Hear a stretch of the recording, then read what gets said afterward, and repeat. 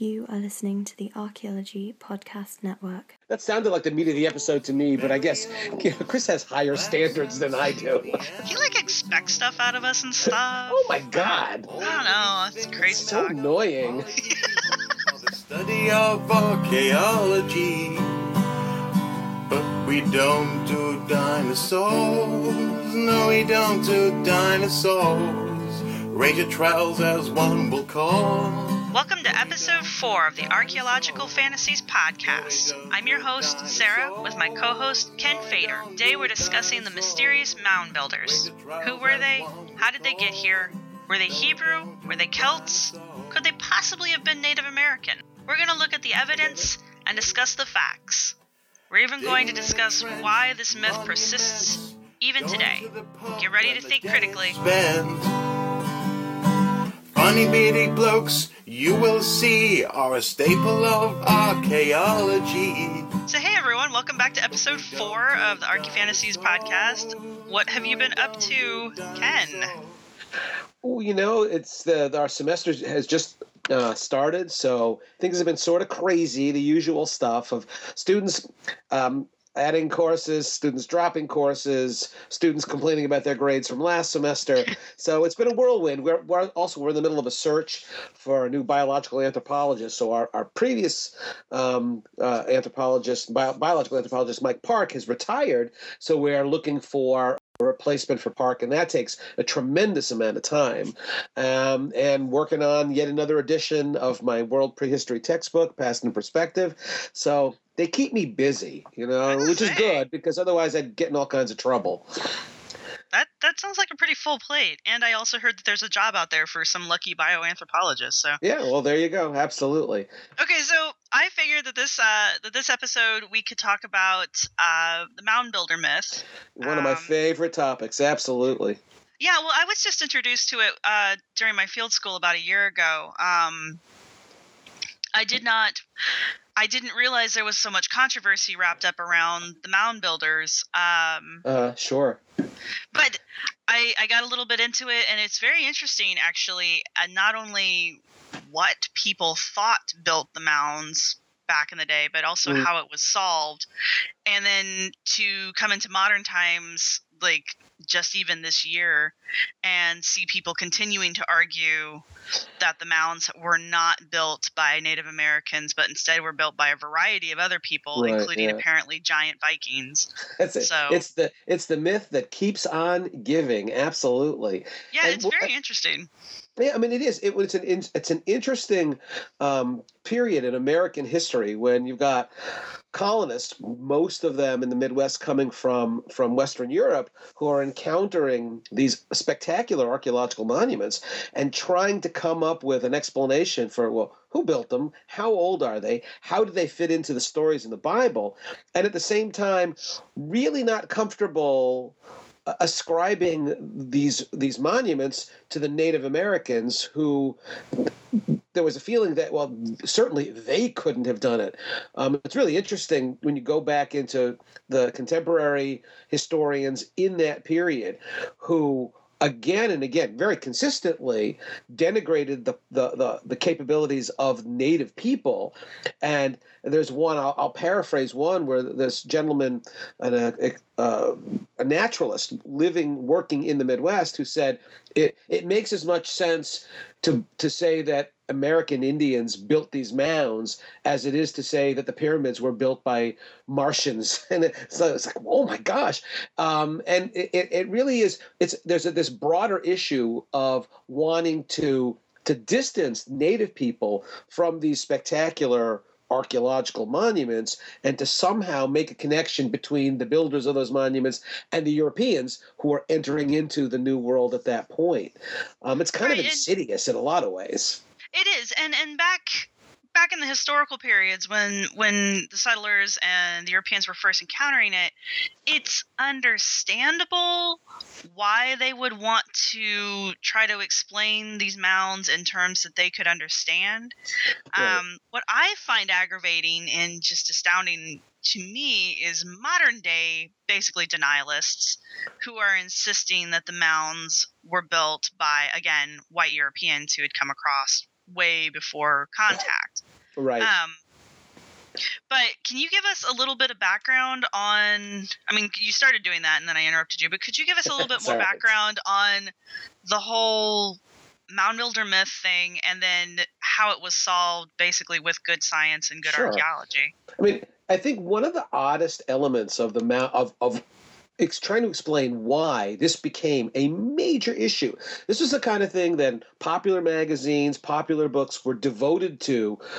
This question, this mystery of who built the mounds. I mean, imagine people today who watch Ancient Aliens, and that's a big deal, and it has, you know, a large audience, and people talk about its water cooler conversations about the Ancient Aliens. You just go back to the 18th and 19th centuries, and the topic wasn't Ancient Aliens, it was who built those mysterious mounds that are being found throughout Ohio and Indiana and Illinois. And the thing that's very peculiar about it is that one of the claims, one of the arguments presented by people who said Indians couldn't have done it, is that when white folks, when European settlers were entering into Ohio, for example, indeed, Native Americans were not still building mounds. And so the argument was, well, nobody's ever seen Indians build mounds, so it's ridiculous to say that they built them in the past. But the thing that's really weird about that is that if you go back further to the 16th century and you look at the records of the Spanish explorers, De Soto is probably the best known of these guys. But there's Panfilo Narvaez and a bunch of others. And these guys were coming from Spain. They were landing in Florida or thereabouts, and then traipsing across the American Southeast. And these guys like De Soto, had with them their own record keepers, their own memoirists who wrote down everything that they saw. And if you look at those books, which at the time, in the 19th century, you could find them in Spanish, but you couldn't find them in English, they gave detailed descriptions of Native American societies in which large mounds were the dominant architectural feature of the sites. So it was not true when people said, well, nobody's ever seen Indians building mounds. That may have been true in Ohio in the 19th century, but it sure wasn't true in Florida and Georgia and Alabama and Mississippi and the southeastern states. It wasn't true in the 16th century because guys like De Soto were talking about enormous urban-like settlements with miles and miles of cornfields and huge earthen pyramids on top of which the homes of the princes and the kings were situated.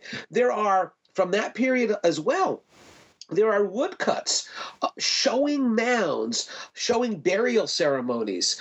So that's the weird thing is that gets forgotten, ignored. Maybe it's because most of those records were in Spanish, and people entering into Ohio a couple of 150 years later were not fluent in Spanish, but they certainly never referenced all of these Spanish accounts of, oh yeah, the Indians are building these mounds and living in these large, dense, urban-like settlements.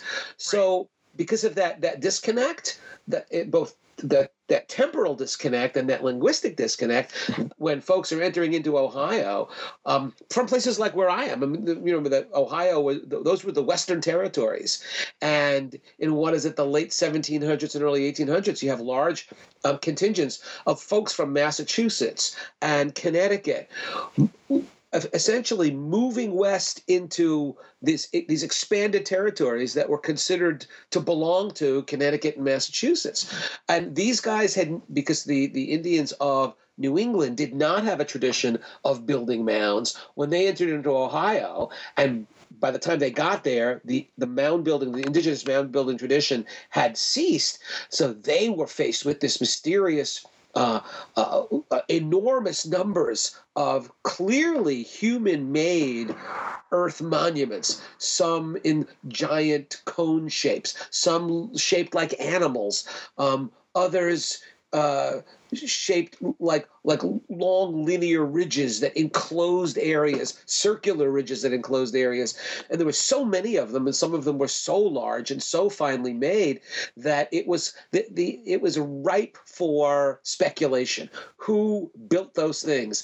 And if your assumption was, well, it couldn't be Indians, then you came up, and these folks, in fact, came up with all manner of explanations. Virtually every old world group at one time or another was proposed as the possible builders of the ancient mounds. So I mean, there are folks who are saying, "Oh, it was the lost tribes of Israel. It was folks from the Middle East. Maybe it was Romans. Maybe it was Egyptians. Maybe it was Celts. Maybe it was Vikings." So every imaginable group was at one time or another credited with at least the possibility was suggested that, well, those were the guys who came over and built the mounds. And you look at some of this old stuff, and it's almost like, listen, they don't care who built them as long as it wasn't the Indians. Right. And as a result, there's all this controversy and all this interest. There was a tremendous amount of early archaeological research was directed towards solving the mystery of who it was who built the mounds. I mean, it's really interesting to point out that the Smithsonian Institution, in their earliest funding by the federal government, it was explicit that one of their tasks was to, in fact, figure out who built the mounds. And in their budgets, there's money earmarked for archaeological research to figure out who built the mounds, collect artifacts. Let's measure these mounds. Let's compare them to monumental structures everywhere in the world and see if we can come up with some reasonable explanation as to who built these mounds, again, as long as it wasn't the Indians. Now, so you've got these folks saying, look, there's writing found in the mounds. Indians don't have a writing system. And in fact, there are lots of instances in the Midwest in the 19th century of objects that we now recognize to be entirely fake, but bearing scripts, especially Hebrew, but other languages as well, other written languages. And the attempt was made, therefore, to say, well, if you find something with Hebrew on it in a mound, it must be Jews came to the New World 2,000 years ago and built these mounds. Never mind that they weren't doing it in the Old World, but as soon as they got to Ohio, they said, you know what, let's build some earthworks. Yeah, that's the part that always confused me, was all of these cultures that are being attributed with the mound building. And it's like, but they don't do that. They don't do that in Europe. Why would they come to America and start doing that here? It doesn't make a lick of sense, does it? I mean, no. Absolutely not. There also were claims were made that metal was being found in the mounds. Now, we do know that there were metal objects found in the mounds. Most of them are copper, made from native copper, which is it was not made from an ore. It wasn't smelted, and we know the source of that copper. There also is evidence of silver objects, ear spools, again made from native metals. So those, but because the assumption was, the conceit was, well, Native Americans, they're a Stone Age people, so they don't have the capability to make metal objects. When metal objects were found in the mounds, number one, they very often were misidentified as being brass or bronze. In fact, they weren't. But when these objects were found, the immediate assumption was, well, see, it could not have been Indians because, after all, Indians were a Stone Age people. There also was this big argument about how old the mounds actually were. And I know for those of us who know a little bit about archaeology today, anybody who knows a little bit knows that, well, there's this notion that Native Americans came to the New World via the Bering Land Bridge at least 13, 14, 15,000 years ago. Understand that when people were coming into Ohio in the 18th and 19th centuries, we didn't really have any direct evidence for that. And so there were those who believed that the ancestors of the Indians who were living in the United States at the time of its founding, in fact, their ancestors had not been here for very long.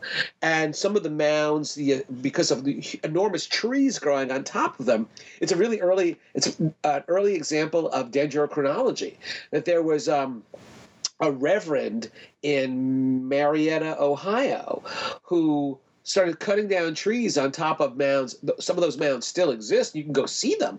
He started cutting down these trees and counting the rings and saying, well, my gosh, if this huge oak is growing on the top of this burial mound, and if the oak has 400 rings, well, then the mound has to be older than that. And in some cases, even older examples of trees were found. And so as they were doing this sort of early tree ring dating, they came up with numbers that the conceit was that Indians hadn't been here for very long, so that the mounds were too old to have been constructed by the Indians. So again and again and again, they so cherry-picked the data to support their preconceived notion that no, the Indians couldn't have done it, which left this big void, this big mystery.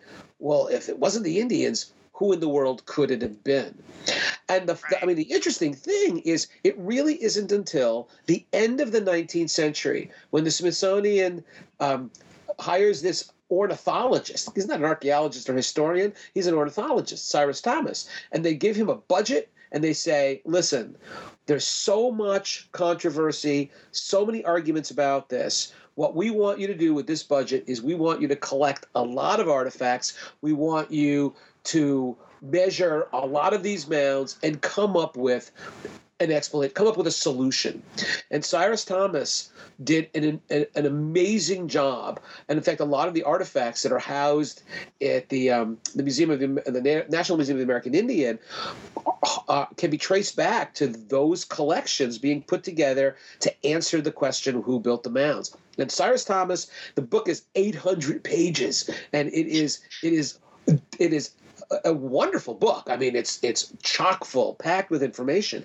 And Thomas, not for the first time, but for the first time definitively said, look, all of these arguments given for why it couldn't have been Indians, when you look at the data, all those arguments fall away.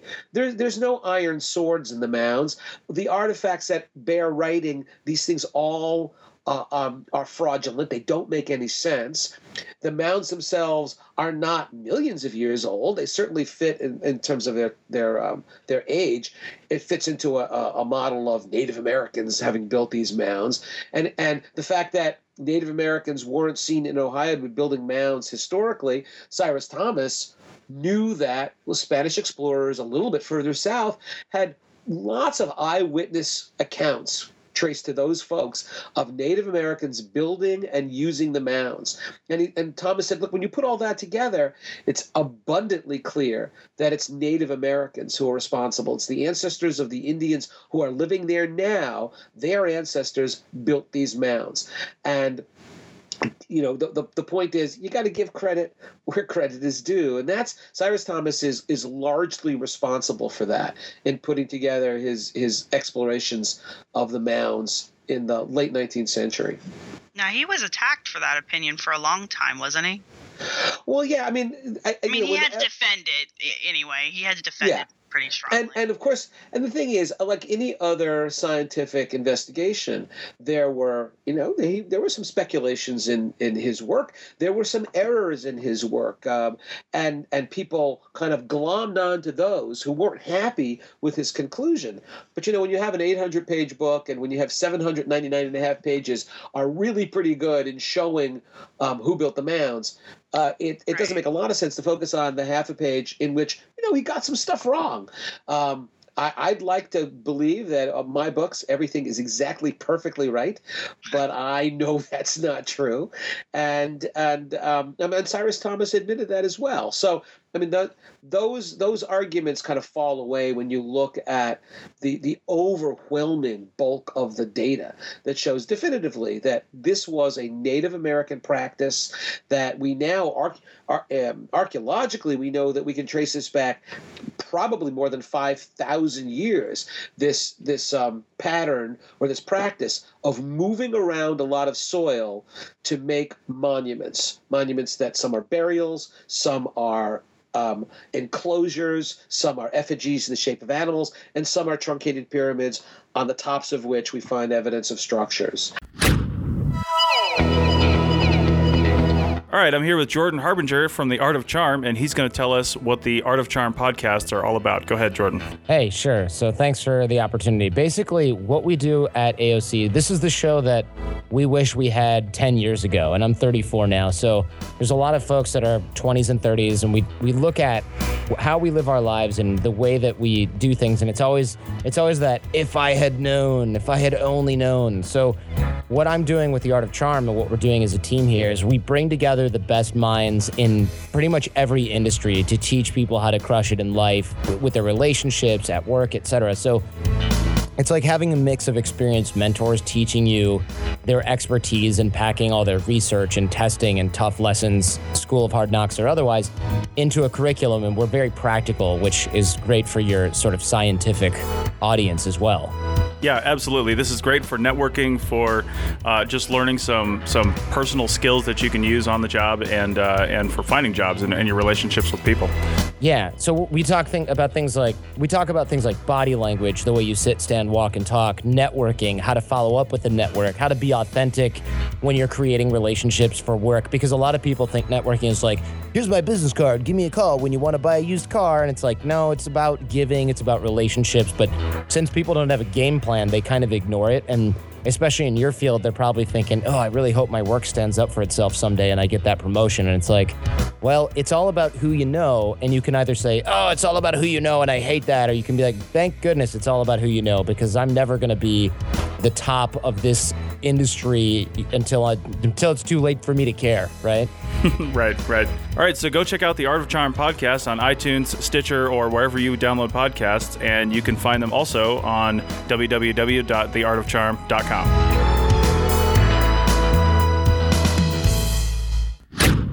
It's an interesting thing. This is an interesting thing that I think is broadly significant, is that so many of the artifacts that today people say, yes, but how do you archaeologists explain these swords, or how do you archaeologists explain these objects with writing on them? They were all found in a very narrow time period when archaeology in the New World was kind of in its infancy. It's really interesting now. I used to do CRM, and we dug thousands of test pits. I know that you have probably in your life have dug hundreds and thousands of test pits. And if you add them all up, if you add up all the CRM test pits done all over the country in the last few decades, there are, this is not an exaggeration, there probably are more than 1 million test excavations done across the United States. And what's really interesting, those are all done by people like you who have a background and training in archaeology. You know what you're doing, you know what you're looking for. It's not a coincidence that all of this modern archaeology done by folks who have training, we never find Hebrew writing. We never find iron swords. We never find anything that indicates somebody other than Native Americans built the mounds.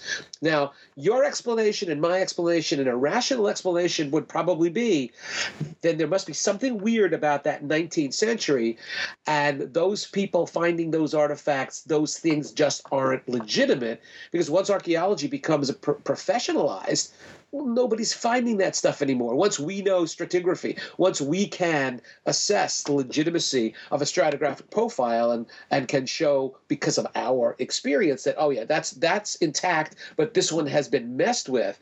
As soon as that happens, these bizarre artifacts are never found. Now, I will tell you, though, that you will talk to people who will accuse you and me and all the other professional archaeologists with knowing the truth.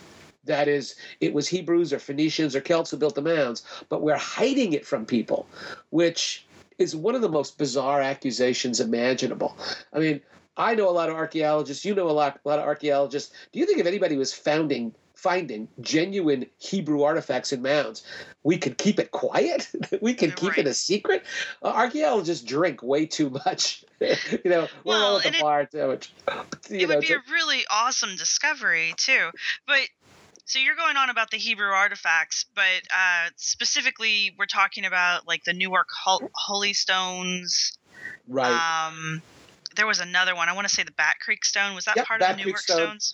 Okay. No, that's not part of the Newark Holy Stone. That's in Tennessee, but that's another ostensible artifact. That was also found inside of a mound, as I recall. Yes. So we're looking at specific artifacts that people would be more familiar with by their, I guess, colloquial names. The Newark Holy Stones were found in 1860 by David Wyrick. Right. And he claimed that there was Hebrew writing on the stones. Oh, that claim is accurate. There's Hebrew writing on the stones. Right. But the deal is how to get there. Right, and along with the Bat Creek Stone, I believe the Back Creek Stone is also Hebrew letters. Right. They don't necessarily spell a word, and much like the Newark Holy Stones, they're the specific Hebrew dialogue that's being used on both of these artifacts was too modern. Well, here's the one of the funniest aspects of the Newark Holy Stones, and I give all due credit to Brad Lepper, archaeologist at the state archaeologist in Ohio at the Ohio Historical Society, and Brad is, he's my main man when it comes to the Newark Holy Stones, and I've seen the real deal. They're at a small museum in Coshocton, Ohio, the Johnson Humrick House Museum, and so they have the originals, the actual artifacts still there. And the deal with the Newark Holy Stones was the first one that was found, which is called the Keystone, is this really interesting kind of four-sided. It looks like a big plumb bob, that you would use for doing doing carpentry. And right. There are, on each of the faces, of the four faces, there are Hebrew letters. And I recognize the Hebrew. I went to Hebrew school when I was a kid in New York, and I recognize those letters. And I couldn't translate them, but it's like one says Holy of Holies, and the other says something about, it's all related to God. These are all phrases that you would expect ancient Hebrews to have been writing. But when Weyrich found this thing, and please understand that archaeology today is it's a quantum leap in terms of field work, in terms of what was done back then. That is our ability to measure a provenience of an artifact, to make sure that what we find is exactly where it was left by somebody 100, 1,000, 10,000 years ago. Our record keeping, our ability to measure in locations bears no comparison to what was going on back then, where people were basically woodchucks. They were digging. They were just digging stuff up and saying, ooh, look what I found. And so there is nowhere where we can find a detailed stratigraphic profile, for example, of exactly the context in which this was found. Regardless, Weyrich was not fluent in Hebrew, and so he brought it to a local expert in Hebrew who identified it as Hebrew and said, oh, yes, this is Hebrew. Here's what it says. And when Weyrich said, we found this in a mound and we believe it's a couple of 1,000 years old, the scholar who translated it said, well, but that's impossible. This is a modern version of Hebrew. This is a Hebrew that maybe goes back, we can trace back 100 years or 200 years, but certainly not the age of the mounds. It's the wrong kind of Hebrew. And what's really interesting about that is that Weyrich, was kind of disappointed by that, but went back to look some more. And about 6 months later, a couple of miles down the road, he finds another object with Hebrew. Only this time, it's the right kind of Hebrew. He was like, gee, that's amazing. So then he brings this out and shows it to the various scholars who say, oh my gosh, yeah, this is Hebrew. It's the Ten Commandments. There's what appears to be like a bas relief of Moses on it. And they say, this is remarkable because this Hebrew looks like the right time period. It's not anachronistic. It's the right time period for how old we think the mounds are. And, you walk away from that and you say, well, listen, there are two possibilities here. One is by sheer total coincidence, one guy digging in Ohio, 6 months apart, a couple of miles apart, finds a fake Hebrew artifact and then a genuine Hebrew artifact, the only kind in existence. Or maybe a simpler explanation is whoever made that first one was sloppy. Picked the wrong version of Hebrew. And then the scholars who identified it as a fraud were, in fact, schooling the faker in how to improve the fake the next time around. So, whoever made the Newark Holy Stones after the first one kind of fell flat said, okay, now I know what the right kind of Hebrew is. I'll make another fake. I'll put that in the ground, and David Weyrich will find it because he's digging around, and now we've got a genuine artifact. But I think it is a far more parsimonious explanation, a far more obvious explanation, that instead of by coincidence we have a fake and a real Hebrew artifact found by the same guy a few months apart in Ohio, it's a hell of a lot more likely that the first one was a lesson learned, the debunking of the hoax by whoever pulled that fraud off. Several years ago in Connecticut, we had a guy who clearly planted a bunch of fake archaeological artifacts. They're not like anything anybody has ever seen in North America. And it was pretty clear for those who excavated the site, it was really clear that these objects, and there were a couple dozen of them, had been faked. And when the state archaeologist of Connecticut, Nick Bellantoni, great guy, when the reporters came out to view the site and they asked, well, how did you know it was fake? And Nick's reaction was, I'm kind of loath to tell you how I knew, because whoever faked this is going to listen to this and go, okay, now I know how to do a better job of faking the next time. And I know how to do it better for the next time I do it. Well, there's actually there's a history in archaeology of exactly that, of hoaxers and fakers trying to pull off an archaeological fake, doing a really bad and sloppy job of it. But then when that hoax is debunked, it's a primer for them and how to do a better job the next time. Right. And so I think it's always good for archaeologists to kind of hold back on some of the reasons we use for explaining why something is a fake, so that the fakers don't get too much knowledge and too much information. But that was the deal with the Newark Holy Stones. A little less than a year ago, to move a little further afield, I was out in New Mexico, in the town of Los Lunas. That's south, half an hour, 40 minutes south of Albuquerque. And outside of Los Lunas is the Los Lunas Decalogue Stone. Now, this is it's a hike. It's a little bit of a hike, but it's really cool. It's this huge boulder that has virtually a whole page of Hebrew writing on it. And the first, and you will see if you look up Los Lunas Decalogue Stone, meaning it's the Ten Commandments, you'll see plenty of websites today of people extolling this as a genuine archaeological artifact, although they never quite get around to explaining how ancient Jews ended up in New Mexico, 1,000 years ago. Right. I've walked out to see it, and the thing is an obvious fake, because they're petroglyphs. There are genuine. There's genuine rock art in the immediate surrounding vicinity, and that is substantially weathered. It looks like it's been there for a very long time. We don't have any way of directly dating those petroglyphs, but by comparison, using kind of a relative dating method, the Los Lunas Hebrew letters look nothing whatsoever like the real petroglyphs, because they simply aren't old enough to have developed any kind of weathering on them. And that's obvious. I'm looking at an image of them right now, and I mean, they're strikingly clean against. And if you look at them, surface. it's in basalt, and so what's going on is whoever made this thing. By the way, the earliest historical reference to the Los Lunas stone is 1933. Right. And in that reference, the claim is made, but the person who was talking about this stone in 1933 remembers seeing it when he was a kid, like in the 50 years before. But there's absolutely no evidence for that. The guy was only talking about it in the 1930s.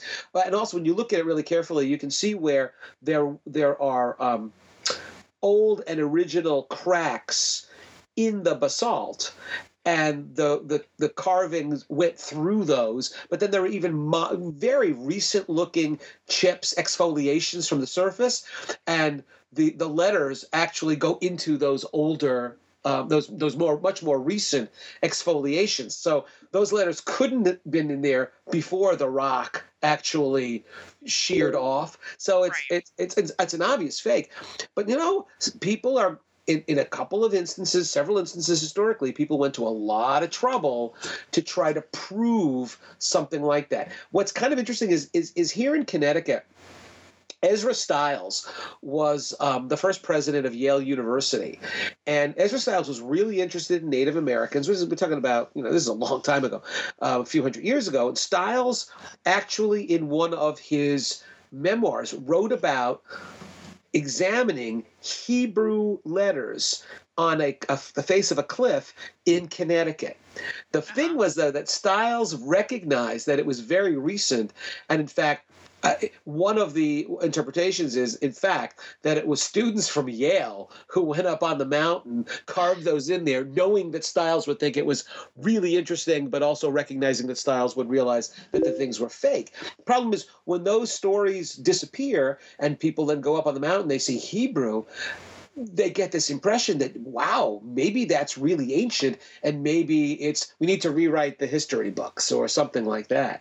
But the deal is that from an archaeological perspective, that is the way archaeologists work, we look at context, we look at stratigraphy, we look at associations, and these objects all fail those tests, that we don't have any good stratigraphic context, we don't have really good record keeping, we don't have any of the kinds of evidence that we require in a modern context to show that the thing was legitimately ancient.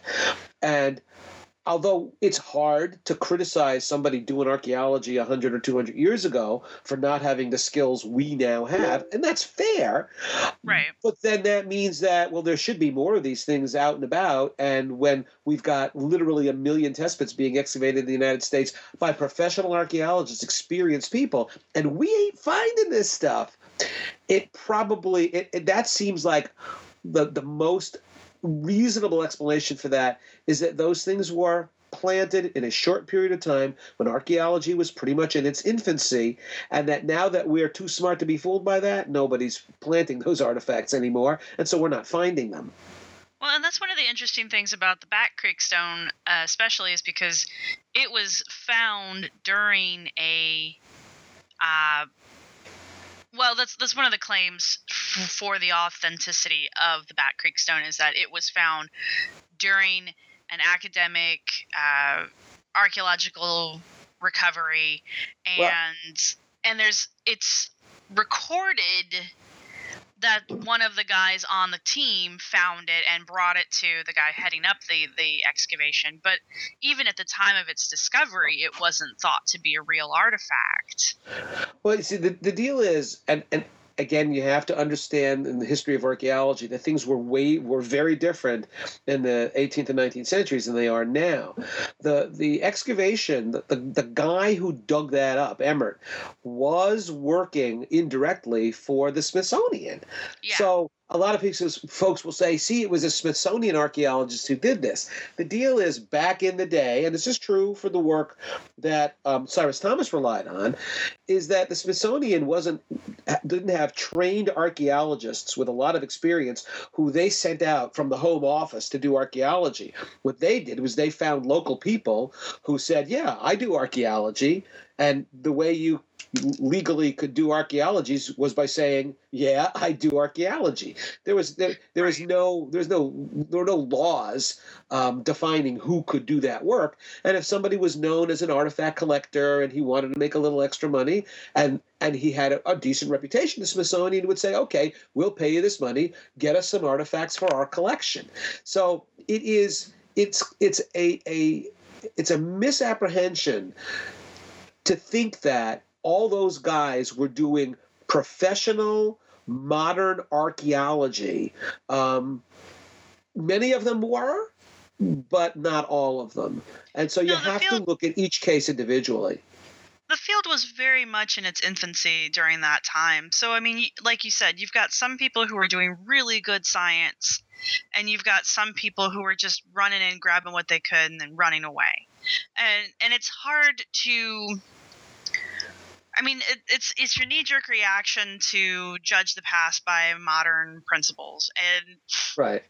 It's hard to explain to people who aren't familiar with the history of the field why certain excavations are more reliable than other excavations and that kind of stuff. And it's a hard thing to explain to people, but it does need to be understood that different technology comes in and things upgrade and all that, and people see what we do today and they're like, oh, why weren't they doing it back then? It's like, well, because they couldn't, and there's no reason to to deny what was done in the past just because they didn't have what we have Right. today. But at the Right. same time, we need to take from the past with a small grain of salt, especially when it's such strange things as here we're digging a mound and we're finding all of this material that points to Native American activity. And then we have this one artifact that looks like a fake to begin with that's written in Hebrew. Right. And it's it is, there are people who will say, well, listen, if you deny the legitimacy of the excavation of the Bat Creek, why do you accept the legitimacy of all those other things that Cyrus Thomas relied on?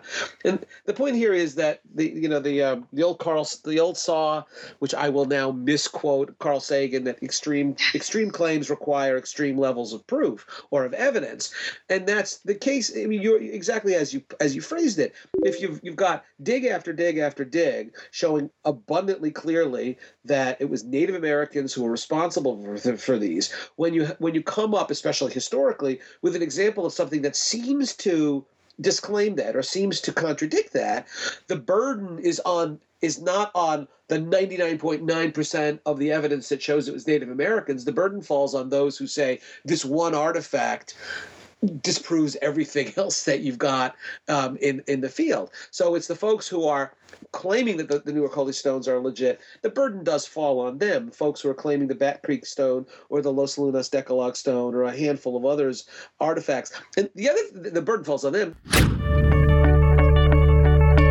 Profiles in CRM, a weekly podcast, asks CRM professionals 8 simple questions. The first questions establish education, location, and experience. The last questions are a reflection of that experience, and the answers will surprise you. Check out the show on iTunes, Stitcher Radio, and at www.archaeologypodcastnetwork.com/profiles. On that page, you can also request to be interviewed for the show. It only takes 20 minutes, and you don't need any special equipment. Now let's get back to the show. The other thing about this, and it's something that people who are not archaeologists sometimes forget, and that we as archaeologists take it so much for granted that we don't emphasize this. We really should. Here's the bottom line. It is relatively easy to make a fake object, a single object or a handful with some ancient script on it, put it in the ground and claim to find it. That's relatively easy. Right. It is almost impossible, and I think really impossible, to create an entire archaeological site that itself is fraudulent. And so the deal here is, if there were ancient Hebrews in Ohio making the Newark Holy Stones, where are the settlements that look like ancient Hebrew settlements in Ohio? Where are the burials that reflect a Hebrew tradition of burial practices? Where are the raw materials that were brought over from the old world? Where are the settlement patterns that look like sites in Israel 2,000 years ago? Where are those sites in Ohio? Right. The reason we don't find those is 2 reasons. One, they're not there. But the second is that's impossible. I cannot imagine anybody replicating an entire archaeological site, putting it in some farmer's field and saying, hey, look, I have found an ancient Hebrew settlement in Ohio. However, taking a piece of slate or a piece of ceramic and scratching some Hebrew letters on it, putting it in acid or rubbing some dirt on it so it looks old, putting it in a hole in the ground, and somebody finding it, listen, I think a lot of people could do that fairly readily. And the archaeology is not about finding treasure, and it's not about finding single, one-offs with writing on them. It's about finding context. And unless go ahead, I'm sorry. No, I'm with you there. I think that a lot of the pseudo-archaeology and the fringe groups, they put too much emphasis on individual items, right, or individual finds, and you never hear them talk about a site. You always hear them talk about an artifact or a group of artifacts, and it's aggravating because you're like, yes, these are very cool, and yes, these were actually as old as you seem to think they are, then that would be interesting as well. But it still doesn't stop this site or the location where you're claiming that those things coming from, it doesn't stop that from belonging to the peoples that it belongs to, because we have more evidence to support that than we have to support your handful of artifacts that you're claiming is whatever you're claiming it's to be. But it's, I mean, part of that is, I mean, think of any modern movies, like the Indiana Jones franchise. You know, all those are about one-offs. You know, the ruby eye of the idol, or the Ark of the Covenant. And so it's all about that one object. And people maybe have the impression that that's what we're doing. We find these one-offs, these one objects, and that we rewrite the history books from that perspective. But no, that's not what we find. We find the places where people lived, where we find 99% of what we find is their trash, the stuff they threw away, the stuff they used up, the stuff they lost, the stuff they abandoned, the stuff they cared so little about, they threw it on the ground. That's 99.9% of the archaeological record. But you know what? Try making an entire village from scratch. You can't do it. It's impossible. Well, especially and not put it in the ground in a way that it's going to be convincing, because I mean, you say make a village and people think, oh, well, I'll just go make some thatch roofs and some mud huts and stuff like that. And it's like, no, that's not what it looks like at all in an archaeological site. Right. You're looking at stains, and you're looking at wall remnants and post holes and things that you would not recognize as being a site unless you've been trained to spot that. Even this example in Connecticut, where this guy did a lot of work in terms of due diligence in putting together a fake archaeological site. But what he didn't know is that when you dig a hole in the ground, you cut through roots. Modern roots. And when you then put an object in there that's supposed to be some ceremonial object, and when you cover it up, and when somebody digs that up, the soil doesn't feel right. It's not as compacted because, well, that's been dug up. And when you remove that soil, you see the cross-section of all those roots that the guy had cut through. And like a month before. It's virtually, I won't say absolutely impossible, but it's virtually impossible. You can't fool anybody that way, and it's too much work. And that's, the bottom line here is, listen, think about the Kensington runestone, which is this supposedly this runestone that dates to the 14th century, that's in Minnesota. And it's got Viking Norse writing on them. And most archaeologists, most historians are skeptical, although there are some folks claiming that, based on the style of the writing itself, that it may be legitimate, by the weathering or wear, maybe it's legitimate. But here's the question. Archaeologists absolutely thoroughly accept that historically the Norse got here before Columbus. Why do we accept that? Well, we accept that because you've got sites like Alonso Meadow, which are entire communities of people living out a piece of their lives, throwing stuff away, losing stuff, building houses, smelting iron, and that's in the ground. Those people were there. Now, the Kensington runestone is it's a one-off. It's this one object. When archaeology has been done in the vicinity of the Kensington runestone, do they find the camp where those Vikings ostensibly were living when they made that? No. Did they find the burials of Vikings explorers? No. Did they find the hundreds and hundreds and hundreds of artifacts that would be left behind even in a small temporary camp where people are eating and throwing stuff away and sharpening their tools and losing buttons and throwing away their pipes and on and on and on? That has not been found. So it's not, that's an important point to make. It's not that archaeologists are invariably doubters, that we doubt any of this could possibly happen. It's just, what's the license plate in Missouri? I don't know if they still have it on their license plates. They're the show me state.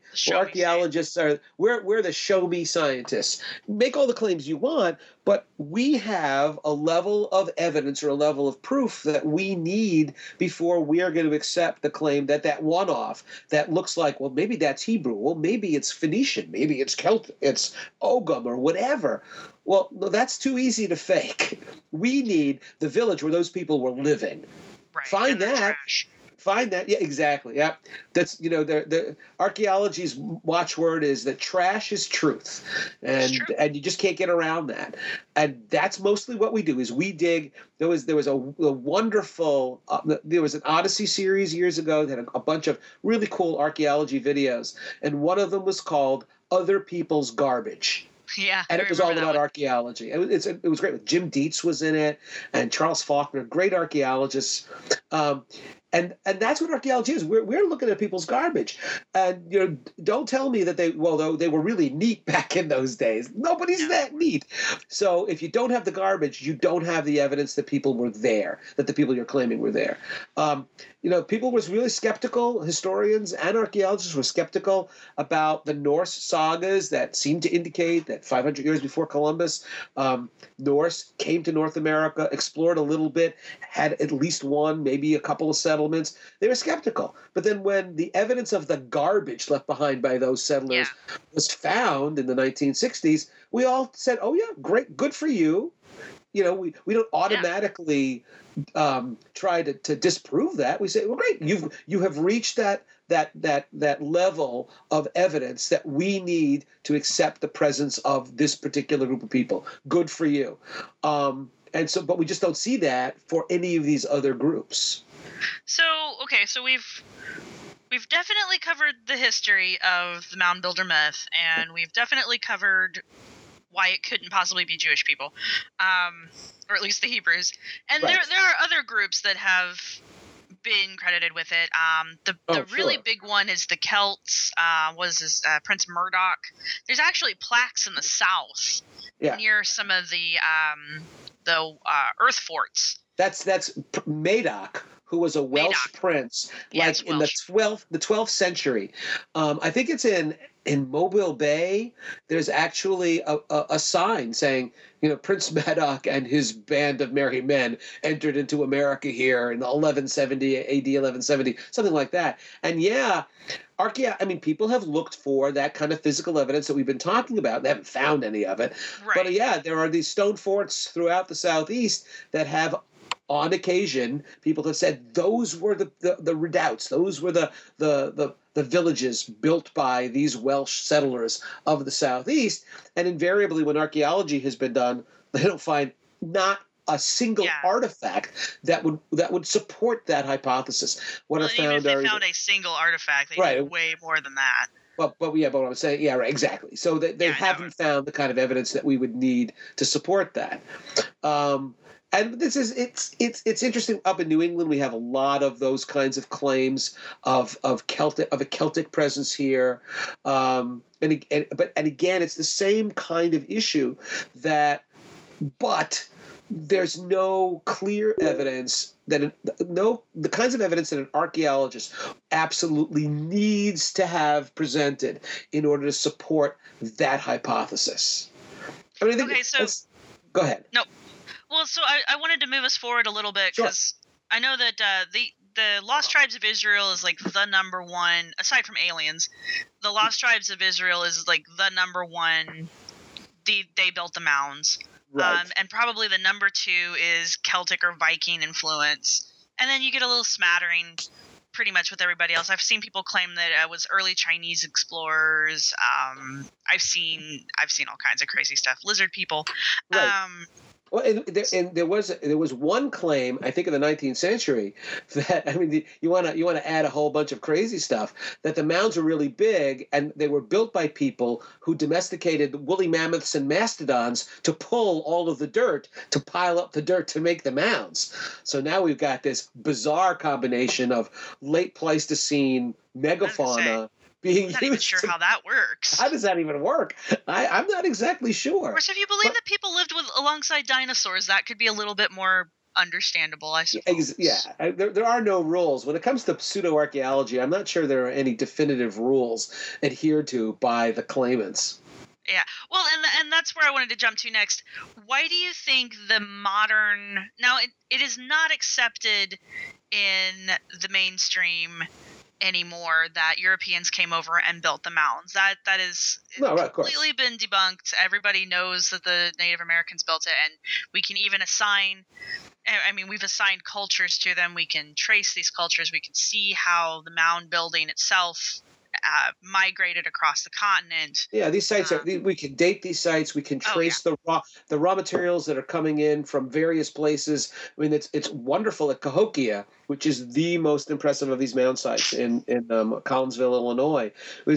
Cahokia was essentially a Native American city with a population that may have exceeded 10,000 people. The earliest cities in the Middle East had about 10,000 people. So you're looking at it was dispersed. It was a wide area, but it was a very large population.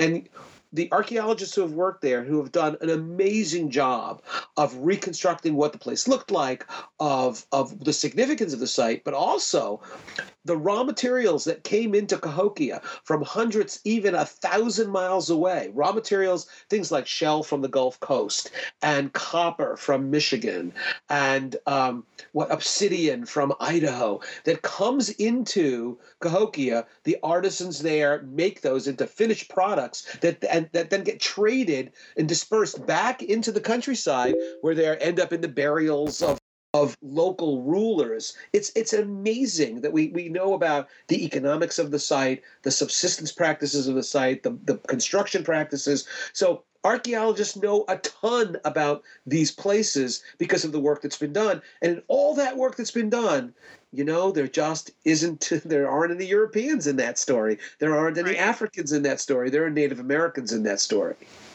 Well, and so why do you think to modern times, why do you think there are still people in the fringe element that will argue that maybe not all of the mounds, but certain specific mounds were not built by the Native Americans? They were built by white Europeans of some sort. And I think there are different explanations for different subgroups of these kind of fringe archaeologies.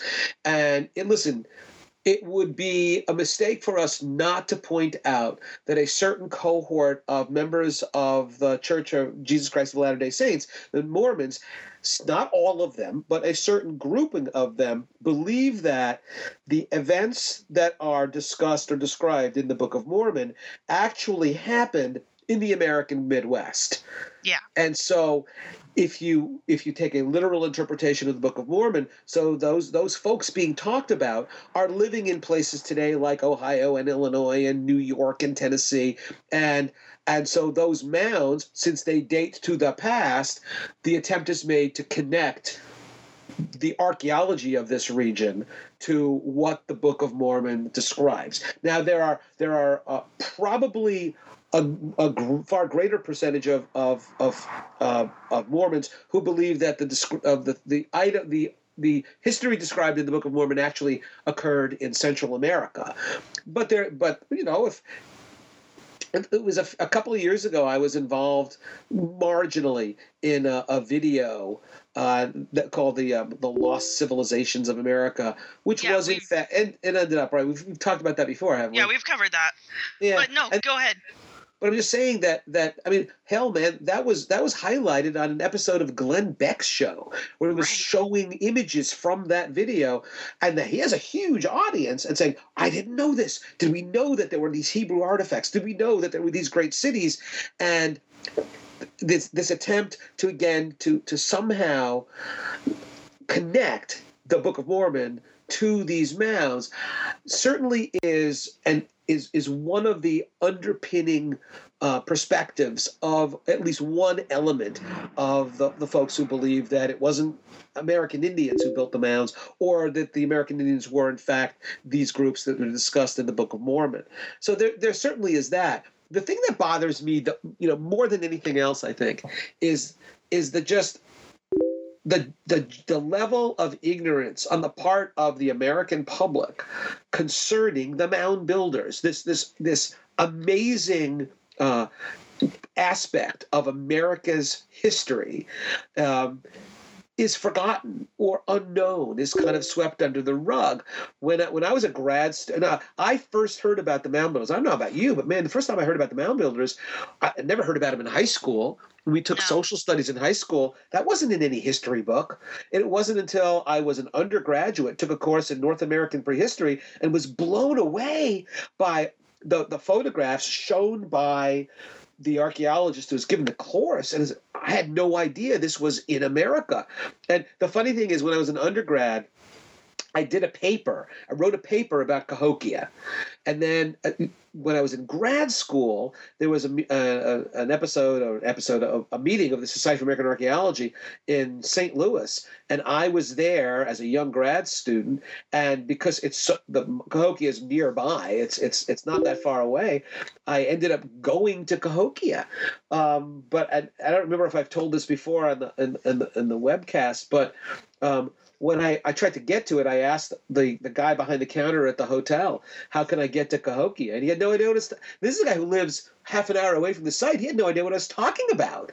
Yeah. And when I told him it was the big Indian site, he leaned in and he said to me, "Oh, sir, there haven't been any Indians here for years." I don't know what he thought I meant. There's that part of the mentality too that I don't know what to do with. It's not just the denying that Native Americans built the mounds. It's denying that Native Americans still exist. And I think it goes hand in hand with why more people of the public don't know that that the mounds themselves still exist and they can go look at them. I mean, there's beautiful sites all throughout Ohio. I mean, they're gorgeous, and one of the really, really big, nice ones is open to the public, and you can go and take a tour and walk around. I don't think you can walk up on the walls themselves, but I mean, this was one of the big octagon forts with walled hallway kind of things, and they're like, yeah, these walls when they were at their heyday, these things were 5 feet tall, and I'm like, these are taller than I am. The Ohio Historical Society themselves have a series of mound sites that are open to the public. There are some of them have museums on site. The Hopewell Culture National Monument, which used to be called Mound City, is a federal national monument, and there's a beautiful museum, and you can walk among these mounds. They're all over the place. Serpent Mound, which is also Ohio Historical Society, open to the public, and you can climb up this kind of this tower and look down at this amazing 1,350-foot long snake effigy made of dirt. I think if people were to go to those sites and experience them for themselves, they might be disabused of some of these more bizarre claims. When you walk into a museum and you see hundreds and hundreds and hundreds of things like spear points and Native American pottery and clear evidence that, oh yeah, I recognize this as Native American, and no, I don't see any bronze axes, and I don't see any giant, metal swords, and I don't see any Hebrew writing, you can't help but come away from that saying, oh, I guess it was Indians after all. But we need to do a better job of encouraging people to go out and see those sites and to engage in their own, archaeological odyssey, which I've been doing for the last 8 years, and looking at the 50 most important archaeological sites that are open to the public. And I have this Pollyanna attitude that if people were to experience these sites for themselves, they probably would be. It would be less easy to convince them that these things were built by some mysterious group of non-natives. Well, and they would certainly give them more access to education, and I think the education in itself is the important tool here. It's not just going and seeing the mounds, because if you go there and you have no context, you're going to start drawing your own conclusions, and it might be fun to fantasize, but you want to know the truth, or at least the facts, I should say. Right. And that's where the on-site museums come in, and that's where the tour guides come in. And, for sure, right. And I mean, I think experiencing that and then having the evidence laid out in front of you as it would be done in a museum. Because a lot of these places that are open to the public they're not huge museums, but they are pretty robust museums. Angel Mounds has a really good one. They've got Yeah, I've been there. It's a really nice one, huh? Yeah, and I dug one of those holes. One of those holes is right? mine. Yeah. Did you really? Oh my God. I'm really proud of that hole too. It had straight walls. But I tell you, Sarah, that's why I'm working on this book project, this 50 Sites project. That I want. It would be great if people when they went to these sites, had, you're right, exactly, some scientific context. This is what this site means. This is what we know about this site. This is how we know what went on at this site, and then to experience it for themselves. There's nothing like that. But yeah, there are a lot of these places that are open to the public. Go and look at them. Go and see them for yourself. Oh, yeah, and especially go to the museums. And there's a lot of these places also have wonderful web presence. The Cahokia Mounds website is extremely useful and valuable. The websites, the various, the website of the Ohio Historical Society, again, is tremendous. Very brief, succinct descriptions of the sites, what's been excavated there, the dating of the sites, how they know how old the sites are, and putting them in broader context. And that's a great thing. The internet can be a great thing when the information that's being shared is something that has come about through the scientific investigation of these sites. Right. And I mean, there's new sites that are opening up to the public all the time. I know that there's one in Ohio that somehow got converted into a golf course, but they're pushing. Yes, that's the Mound Builders Country Club, and that's been that way for a very, very long time, and that's a real sore point. You know, they're working on getting that turned into a World Heritage Site, and I think they're actually succeeding at it. But I mean, if by some chance, I think it's not necessarily open to the public all the time, but I think it is open occasionally, and that's a huge site. That's a gorgeous site, and it's actually. I hate to say it, but they have maintained the wall itself. Oh, the walls themselves. I mean, they've added a few features because you need sand traps and water apparently to play golf. But I guess, right? Yeah, listen, I don't know. I don't play golf. I've been there a couple of times, and it is really impressive. I mean, what it is the country club. I believe it's the country club has built a little bit of a boardwalk so that all year you can walk out to like kind of the edge of the double. One's an octagonal enclosure, one's a circular enclosure, and then they're connected. And so you can see the site, but you're also seeing it with a bunch of sand traps and tees and people playing golf. And then there I guess there are a few days a year when the golfing is called off and people can actually walk in and among the mounds. Now, I agree with you, and whenever I show the slides to my class, I mean, they're all horrified by the fact that this is a sacred site. This is a sacred site with human burials, and we have a golf course around it. I'm not okay with the golf course, but I will say that they haven't appeared to have done much in the way of damage to it. So the deal is, that in historic preservation, we have the phrase called adaptive reuse, where rather than knocks an old building down, we change it somewhat, but we make it usable again, and that's a really good compromise. So it's true. If the golf course didn't exist, it is at least potentially the case that all those mounds would have been bulldozed, and just like the surrounding area is all residential, there'd be nothing but houses there, and a faint memory of this at one time being an Indian burial ground. So there is that. However, and you look at that and you go, well, how would we feel if somebody cordoned off an area at Arlington National Cemetery and put in a mini golf course in among the stones? I think we would all be offended by that, and I think we have to respect I've spoken to Native people in Ohio who are pretty pissed off that still there. And the folks who run the golf course they're all great people, and they want some kind of a compromise out of this. Who knows what's going to happen in the future? But I agree with you. It's preserved. At least one reason why that thing still exists is because it wasn't developed for industry or for a shopping center or for housing.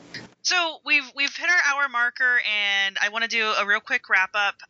Do you have any final thoughts on the whole mound builder myth, not myth thing? Well, I think the bottom line here for all of this stuff is that, look, it's really important from an archaeological, historical, an anthropological, and a moral perspective to recognize that it's the native people, the people who have lived here for millennia, who are the authors of the magnificent and monumental earthworks that are found throughout the American Midwest and Mid-South, and that it's it's insulting to them and the memory of their ancestors to look for people other than them, when the evidence clearly indicates it, in fact, was their ancestors. And then my ending exhortation here is go and see these things for yourself. You will not be disappointed. They are amazing. Go to Cahokia, go to Serpent Mound, go to the Hopewell Culture National Park, go to Angel Mounds and Town Creek Mound and Etowah and Moundville. They're all over the United States. Go and see these things for yourself and prepare to be amazed. These sites reflect the great skills and abilities, architectural, engineering, mathematical, astronomical, of this continent's first peoples.